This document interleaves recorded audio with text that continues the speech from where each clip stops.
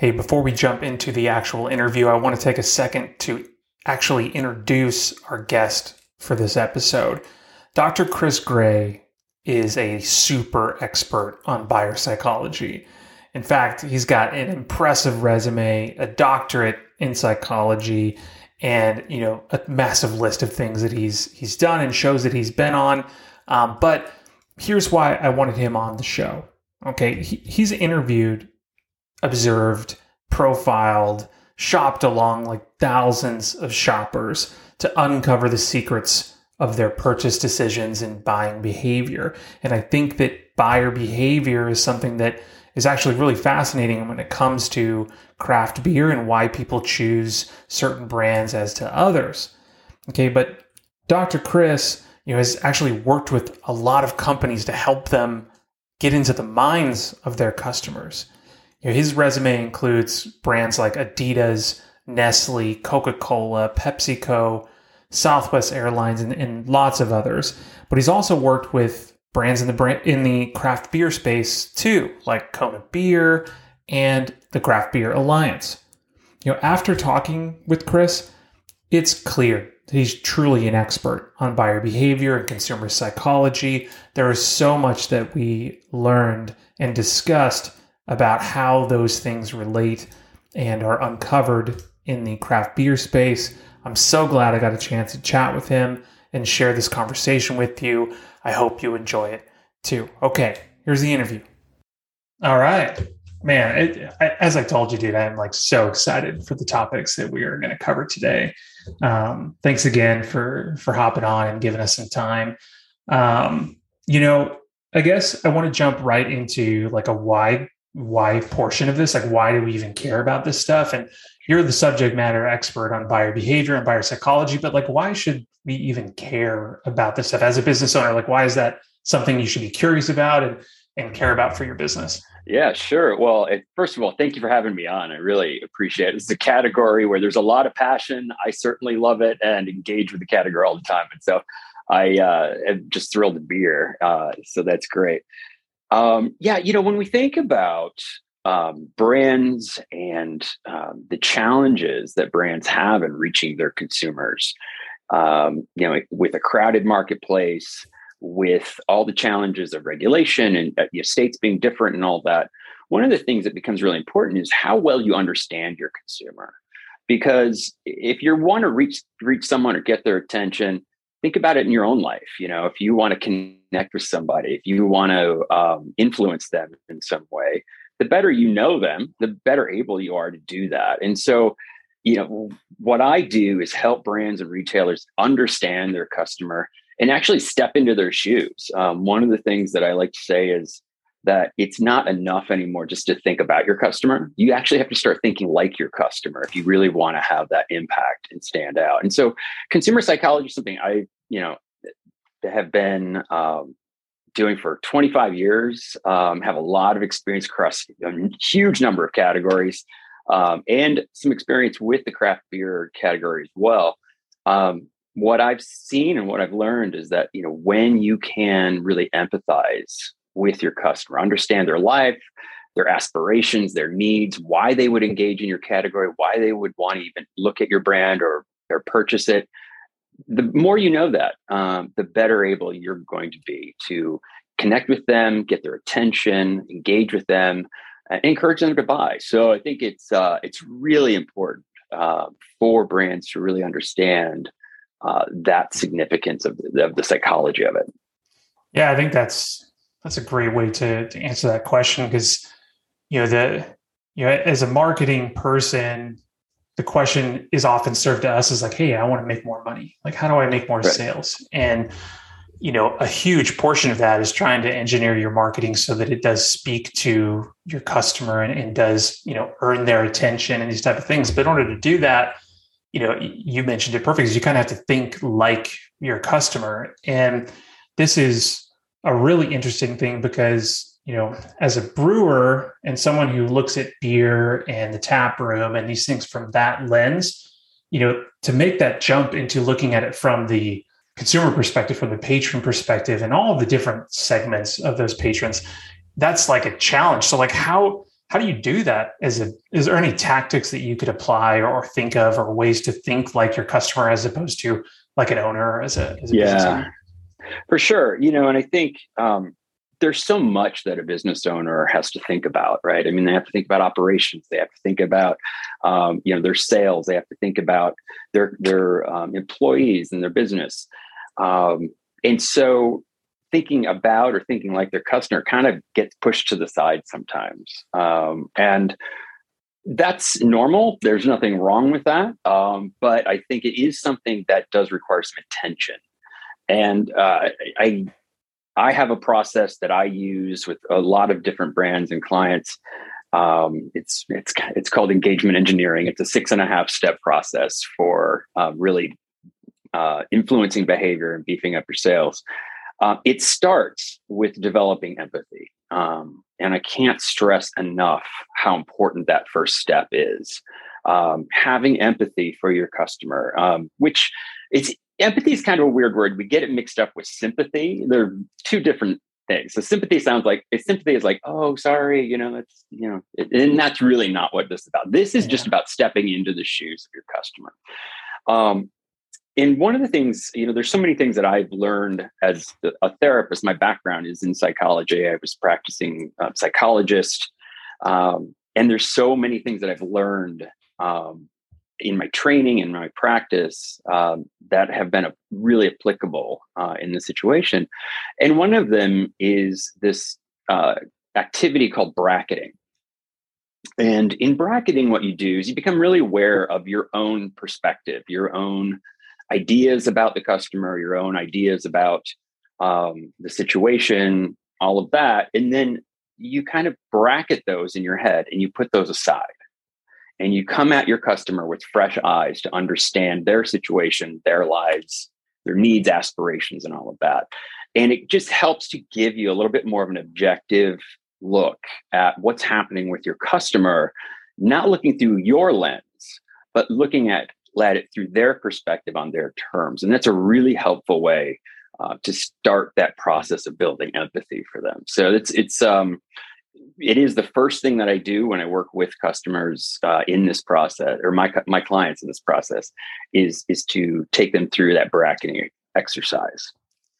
Huge point there, and a challenge to do that, like to really separate yourself and be able to identify that, hey, this is me and my own personal bias in this situation, right? And self-awareness you have to have in that situation too, right? Absolutely. It's almost cliche how much we hear that, but things are cliche because they have some ring of truth to them, right? And it really is sort of know thyself. And when you do that, it's a huge part of becoming a therapist. Is there's so much of the training is about understanding your own stuff, so that you can kind of set that aside and realize that that's not what's happening in this situation. That's mine, not theirs. And I think when you are a business owner, when you are a brand, we think so much about our own business and our own brand that we can become myopic. And that can really be dangerous because it sets up blind spots for you. You will miss opportunities. You'll miss potential barriers to purchasing your product because, of course, you think your product's great, right? I mean, you spent so much time building it and creating it and marketing it. I would hope that you think it's great. But you can't just assume that your customer is going to think it's great. And so you have to be able to look at their perspective with fresh eyes. Yeah, I'm just thinking of you might think that your beer is great and you dedicate a lot of time and resources into it, and really any product. But what if it's not? Right. What if it hits the marketplace and it just tanks and nobody likes it?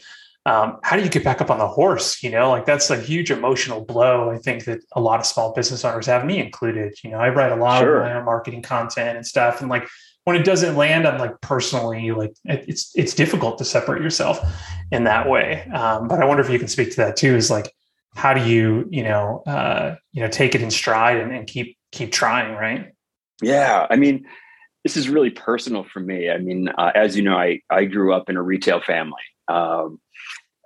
In mid-Michigan, there's a great furniture and boutique called Gray's Furniture that I literally grew up in. My parents started that business when I was 4. And so I'm really aware of how much blood, sweat, and tears goes into building a brand and a business, and how personal that becomes.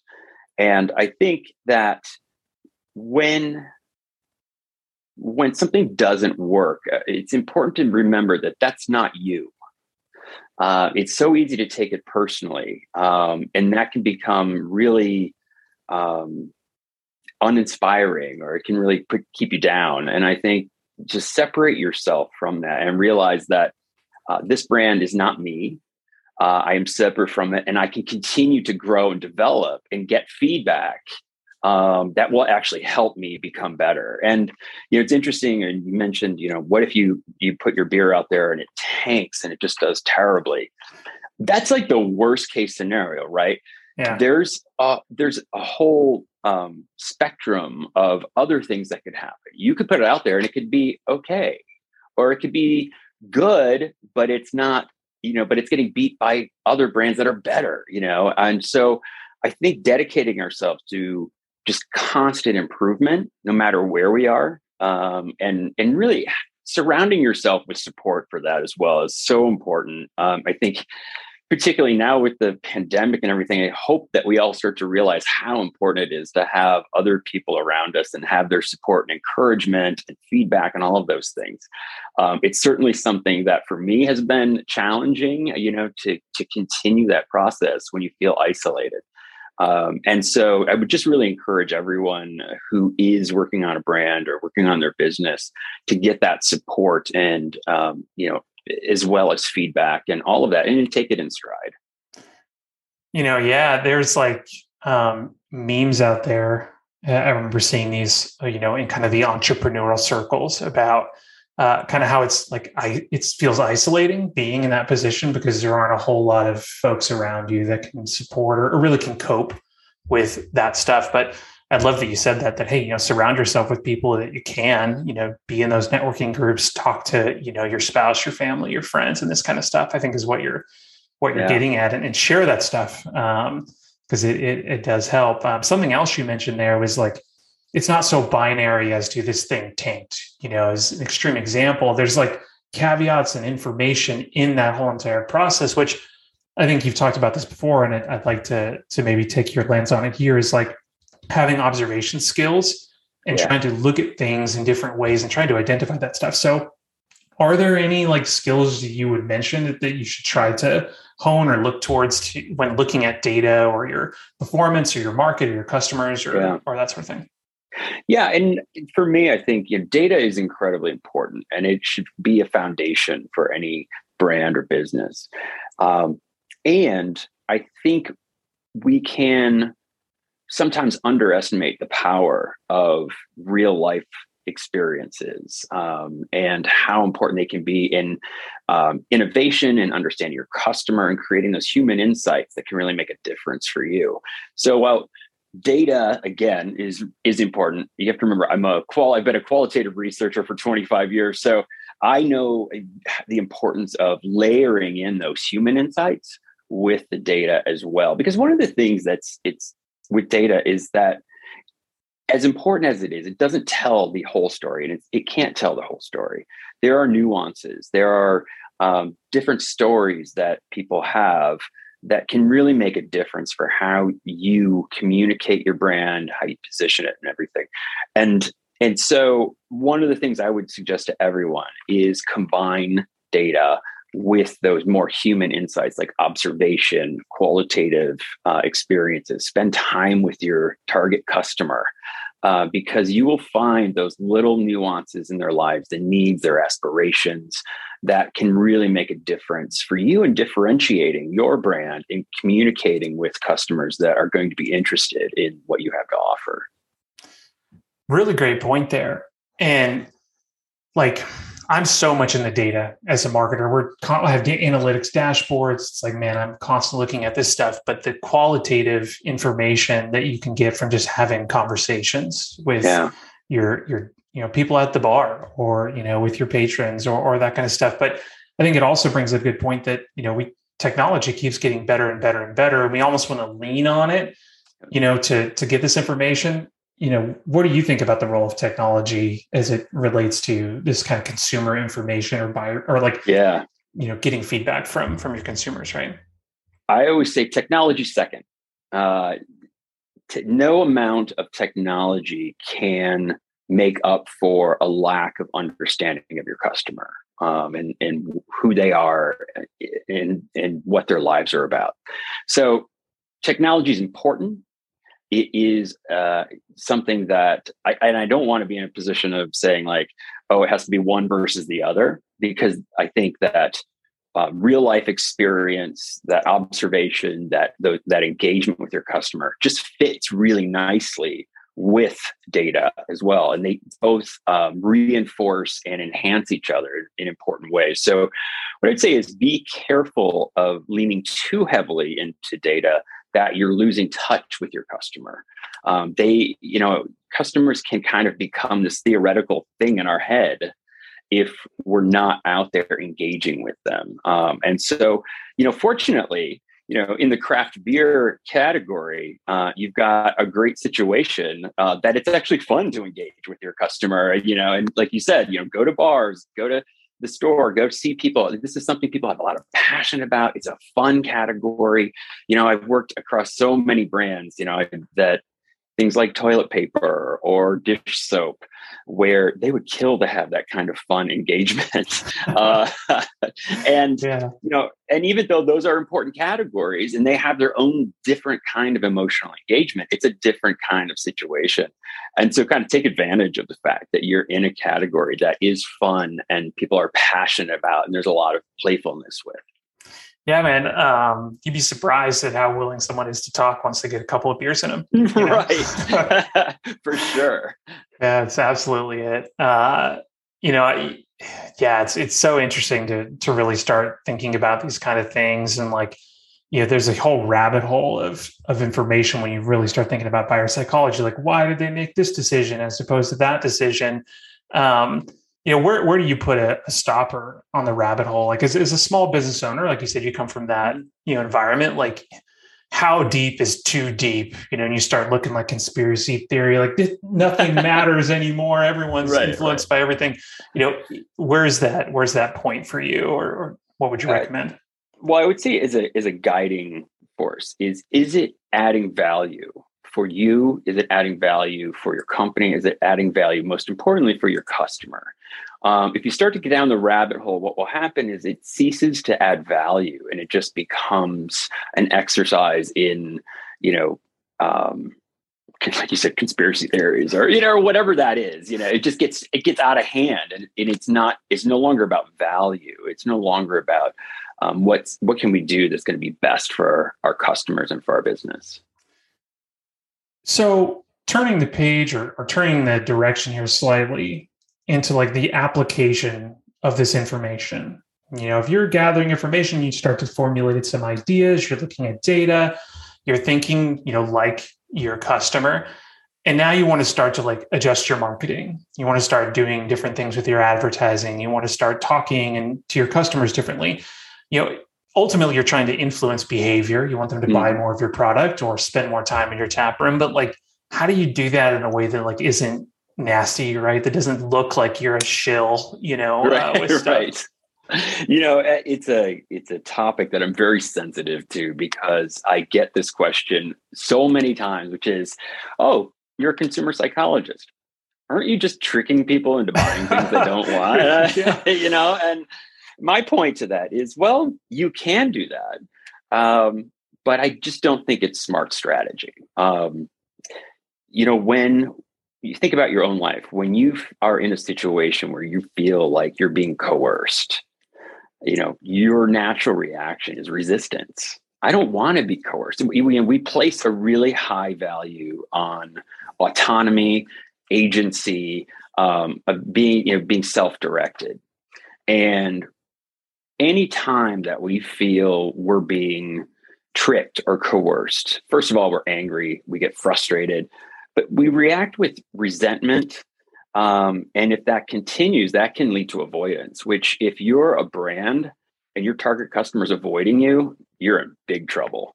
And so what I say is, I want to be able to look at myself in the mirror and feel good. I want to be able to sleep at night. But above and beyond that, coercion and, trickery, it's just not smart strategy. As marketers, we are sophisticated. We have so many tools at our disposal. We can get anyone to buy something once. But that's not sustainable if you're a company or a business that wants to grow. You have to be thinking about building relationships with your customers that are mutually beneficial. And I talk a lot about one thing that I think is really important is building resilient relationships with your customers. And what I was hoping that you talk about that. Yeah. Yeah. What that means is that there's a trust that's forming between you and your customer, and they know that you are. Everyone understands that you're a business, right? I mean, you would think that they would understand, like, you are trying to sell a product, but they also, after repeated experiences of getting value from what you're offering and what you're, how you're communicating, there's a trust that develops. And the deeper that trust goes, the more resilient that relationship. So if you think about some of the big brands that people just love, right? So think about like Apple or Harley Davidson. There's a trust. The whole purpose of a brand, the whole reason we even care about brands is because we trust that in some way they're going to work for us. Without that trust, there is no brand. I mean, trust is the basis for every brand around. And what happens when that trust builds, in that resilience comes in. And what I mean by resilient is that they're going to give you the benefit of the doubt. We know that nobody's perfect. Brands screw up all the time. People screw up all the time. But when you've built that resilient relationship, they're willing to say, okay, you didn't get it right this time, but I trust the next time that you're going to try to do better, or that you've learned from this, or that you're going to make it right. When you've got that, that's such value there, because they're going to come back to you again and again.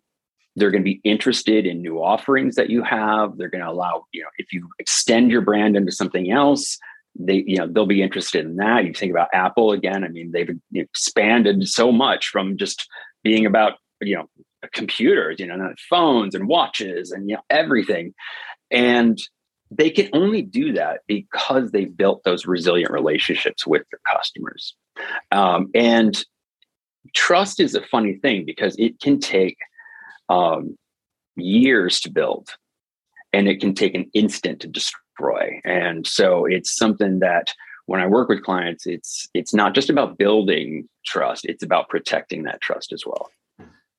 Interesting point that you bring up there, because like resilience, and maybe we try to draw the line there with that piece, because the way I think about it in terms of beer, and maybe this is a crude example, is like, most of everything you've had from that location, from the service you've received there, from the product that you've tasted is awesome. And then you have one bad experience or not great experience, or you tried something that wasn't that good, but you're fine with it because you've built that trust over time, and that little bump in the road doesn't really matter in terms of your loyalty or your relationship with that brand. But like, what is something that would break that trust? That would be like that instant breaker.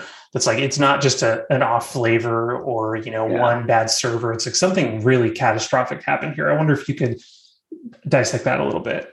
Yeah, I think it's something that feels like a betrayal. So, it might be, again, coming back to coercion, finding out that a brand that you like is really doing something behind the scenes that is gross, or is untoward, or it's something, their practices, the way that they're engaging with their customers is being coercive, or they're lying. Those kinds of things can have a real negative impact. I'm trying to think of an example, and I'm blanking right now, but if we come back to it, I'm sure I'll come up with some examples. No. Something I think of talking to you too, and this is something maybe you know about too, because you're from or live in Chicago, and in the Midwest area, like Goose Island and that brewery there, was a local-ish brewery, right? It's grown and got bigger. And in recent years, it's like now they are owned by the conglomerate. They're nationally distributed. They're like a mega popular brand. And like, I think there was like a little bit of breakage with some people that drank their beer. And it's like, oh, it's not the same anymore because they went corporate. They sold out. That is kind of what I think of as an example there is like, all right, there's something that broke in that relationship with some people. Some people not. Some people didn't care, but others did, right? That's a great example. And it is actually one that happens quite frequently. I know that is a big issue in craft beer. I know that there are a lot of, I don't know exactly what the term is, but they seem like they're craft beers, but they're not really. They're really owned by the big conglomerates. I mean, that is an example right there. I mean, I think in this day and age, you have to be transparent with your customers because everything is out there. All that information is available and it's going to get out. So these brands that are pretending to be, small craft brands and you find out, oh no, they're really part of this big conglomerate. Again, that's that kind of coercion. That is that kind of being inauthentic. And, in the craft beer industry, that authenticity really matters. People care about it because you're telling a story. And if that story is a lie, the whole basis of your brand is gone. And so I think that's a great example. I still have a soft spot in my heart for Goose Island being a Chicago. But yeah, you're right. It does, does have an impact. And, I remember this is an old example, but, Levi's, the brand, they were huge. I mean, Levi's is iconic in so many ways, and in, I don't know, the 70s or 80s, they started selling their jeans in, really discount stores. And I won't name any names, but that is really when the brand really cratered. And it took them a long time to come back from that. I love Levi's. I'm actually wearing Levi's right now. I love that brand. I really do. And their story is really interesting because that was a big misstep. And whether or not, financially it made sense for them, in the mind of their avid consumer, it undermined their perspective of that brand. And it took them years to recover from that. Great point. Yeah, man, Levi's is an interesting case study for sure. And I think that, lots of small businesses, breweries included, but, lots of small businesses in different industries, like there's this point where, you're growing and like to get to the next step at this phase, like you've got to distribute regionally or you've got to start selling in a retailer that, you hadn't done before. And the perception could be that, it's not going to be the same anymore. The quality's not there. It's, now that they've gone corporate or whatever the case is, when the intention is absolutely not that. It's like, well, we want to get more people to try this stuff. And like, we want to make more money and we want to hire more people and impact more lives and these kind of things. But the point you made about transparency being part of this, being authentic is that's another like marketing buzzword is authenticity. But yeah, that's what we're talking about here, right? Right. Yeah. Absolutely. And again, it almost cliche, but again, cliches are cliches because there's some truth to them. And I think that is exactly right. And I think that it's okay to be part of a conglomerate. It's okay. It's not, you might not appeal to everyone, but I think you're much better off being upfront about why that's the case and what advantages that brings to the table. Versus trying to cover it up or trying to make a fake story that will, ultimately backfire. And sometimes it can backfire in spectacular ways, which is it's just really not a sustainable way to grow a business. Not anymore, man. We got the yeah. sleuths, the internet sleuths are out there. They'll find out what's up with you and expose you for sure. Yeah, exactly. We have all this information at our fingertips. And not only is that information out there, but then that information can travel so quickly. And that's, you really have to be aware and stay on top of that.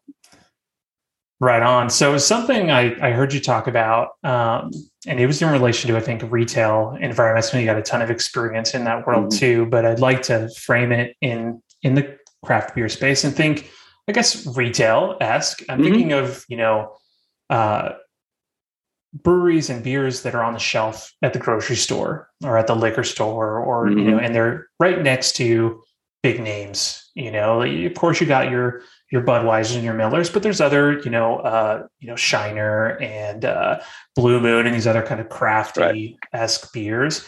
It's like, how do you, as a small business owner, as a brewery that is maybe just getting into this, or they're not, maybe you have no intention of being statewide distribution, but you want to sell some of your beer in the local Kroger or Albertsons or whatever. Mm-hmm. Like, how do you compete against these people that have $1 million budgets and stuff? Like, how do you like even begin to open that up, or where do you stand your ground as a brand in that sense? Yeah. Well, one of the things that I think is important, there's a saying that you don't attack your enemy where they're strongest.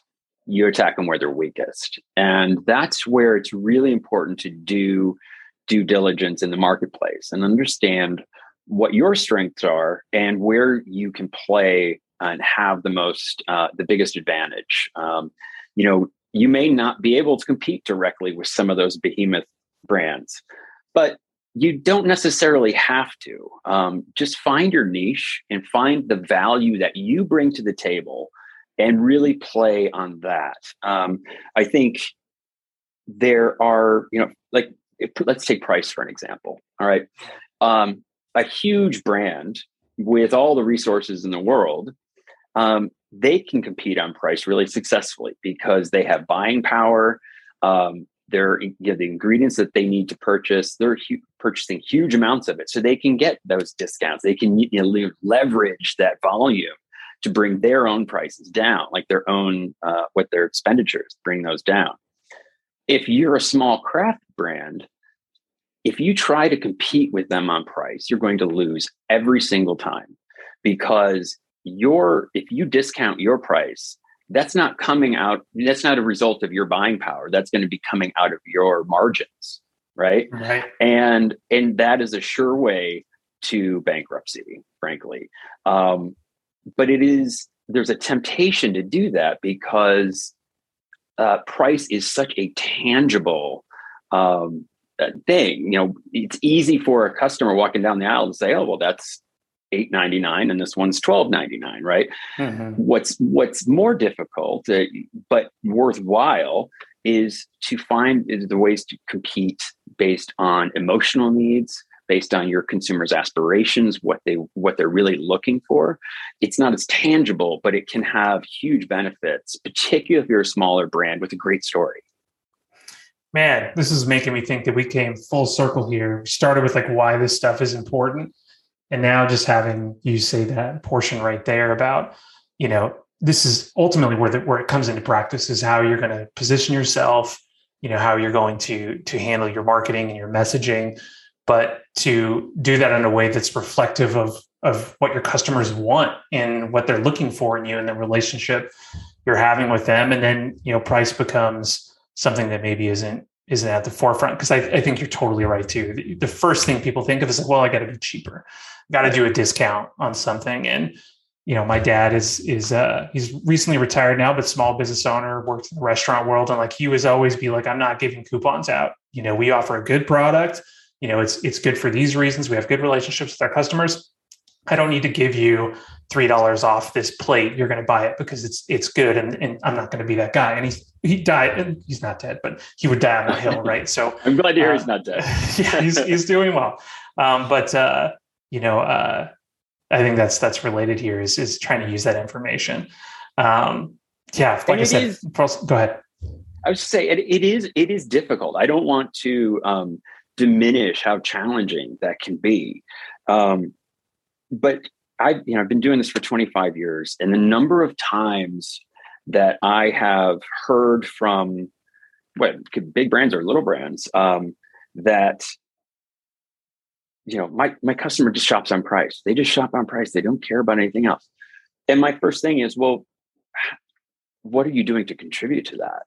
Because we teach customers how to respond to us. And if we are teaching them that they should be buying on price, then they're going to buy on price. And so like your father, I think, it's a very important perspective to say, I have value, my brand has value, and we're going to raise that, and we're going to add value, and we're going to continue to do that versus discounting, because that is a race to the bottom. And so many brands, so many companies have, gone out of business because of that race to the bottom. And I really, and I'm speaking from my own experience too, with my family's business, it has not been easy, with the advent of big box retailer and then online, retail and everything. And they really don't have much of an online footprint. And there's always that pressure of, boy, do we need to lower our prices? Do we need to do more discounting? And I always, work with them and just say, let's find ways to add value, And the thing is that how you add value, there's so many different ways that you can do that. You get really creative with it. And it's something that when I work with clients, a lot of times we'll just have brainstorm sessions where it's like, let's think of, 50 ways, let's take an hour and we're just going to think of 50 ways we can add value for our customer. We have to start with knowing your customer well and what they're going to consider value, right? But then just get really creative about it, because adding value isn't necessarily adding to your product. It can be, and you can, innovate new flavors, new things, all of that. But some of it might just be the way you communicate. Some of it might just be there's an emotional need that your customer has that you can supply with the way that you engage with them. It doesn't have to be always about the product itself. There's so many other avenues for you to add value. I mean, you think about a great example that I love is, I don't know if you're familiar with Bombas. Their socks. They started out as a sock company.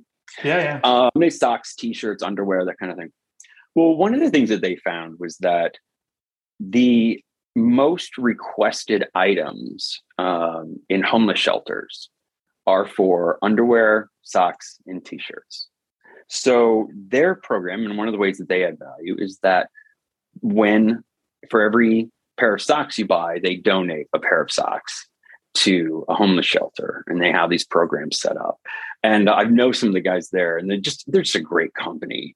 But that is a way of adding value in a way that is just unique and different, but is really meaningful as well. And I think that when you can get creative about it, you can really find some great ways to add value that will work for you as a company and won't necessarily break the bank either. It doesn't have to be expensive. It doesn't have to be something that is complicated. It can be fairly simple.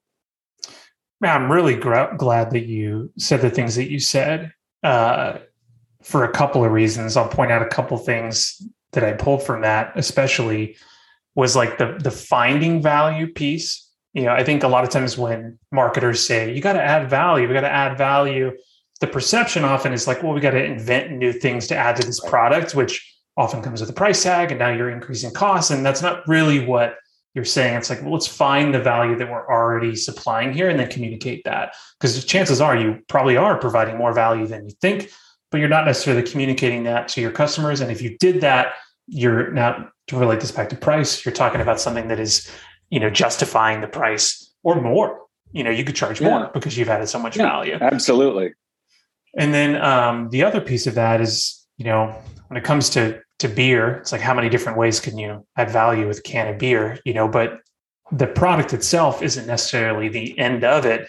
There's all this other stuff you could be doing, whether it be charitable fundraising or supporting a cause or just bringing awareness to something, which, I often say that beer is a lifestyle product. It's very much, it's got to relate to someone's lifestyle, make them feel valuable that way. So I think you're hitting both those notes there. So I'm really glad you said that. Yeah. No, I mean, and think about adding value more broadly. And if you make someone feel good about purchasing your product, you've just added value. And so that just opens it up to a whole array of ways that you can add value. I mean, it's something as simple as, again, my family's business, and Gray's Furniture, go visit them if you're in Michigan. They write handwritten notes that they put in, when someone orders something or buys something that, takes time to come in. So they buy a sofa that has been custom, the customer might build a sofa. And so it obviously takes weeks for that to come in. In the meantime, they write a handwritten note to them just saying, thank you so much for supporting small business. That's value. Right? That's awesome. Your customer feels supported. They feel like they're appreciated. At the end of the day, never underestimate the significance of feeling appreciated. We all want to feel appreciated. It's a basic human need. And when you can find ways to make sure that your customer feels appreciated, you've just added value, and a really important amount of value. So much value, the things that you're saying here. And this is what you do, right? Like you work with companies, with individuals, you consult with them and help them see the stuff, right? Absolutely. Yep. That's, my approach is I'm an expert in consumer psychology and buying behavior. My clients are experts in their business and in their markets, and we work together. And you put those two things together, and man, it's like Reese's, two great tastes that taste great together. So it really works. Yeah. Too bad that tagline's already gone. Right on. And I would encourage anybody who is listening to this that is interested in this topic. I went down, the Dr. Chris rabbit hole and digesting your content with the various podcasts you've been on. Your website has some great resources on it too. So props to that. I think you got a great, very value-focused website. By the way, I read the copy and I was like, this guy clearly knows what he's doing. Awesome. It's good stuff. I appreciate that. It's always good to know, your message is getting out there. So thank you. Yeah. And we'll link stuff on this too. So if you're listening, just check out the show notes and get over to Chris's website, thebuycologist.com, and check out that stuff there. I want to, be cognizant of your time too. And I want to wrap up on a fun note. You mentioned you're a fan of Goose Island. So obviously you're a beer drinker. What's your go-to? What do you, if you go to a brewery, what's the beer you're looking at and you're going to? I knew you were going to ask me that. So I prepared a little bit. But yeah, no, and this is 100% like true and authentic. My absolute go-to is Lagunitas. I love the brand. I love their beers. They have a great story. They have a brewery in Chicago that's really cool. And I've actually been to the one out here in California as well, which is really cool. But they're a fun brand, and I'll give you an example of one of the things I love about them. They have a seasonal, I'm sure you know this, but they have a seasonal brew called Brown Sugar. Okay. But every once in a while, something happens with the brewing process that it doesn't work out. And they don't release it that season. And people were getting up in arms about it. Like, oh, where is it? This is terrible.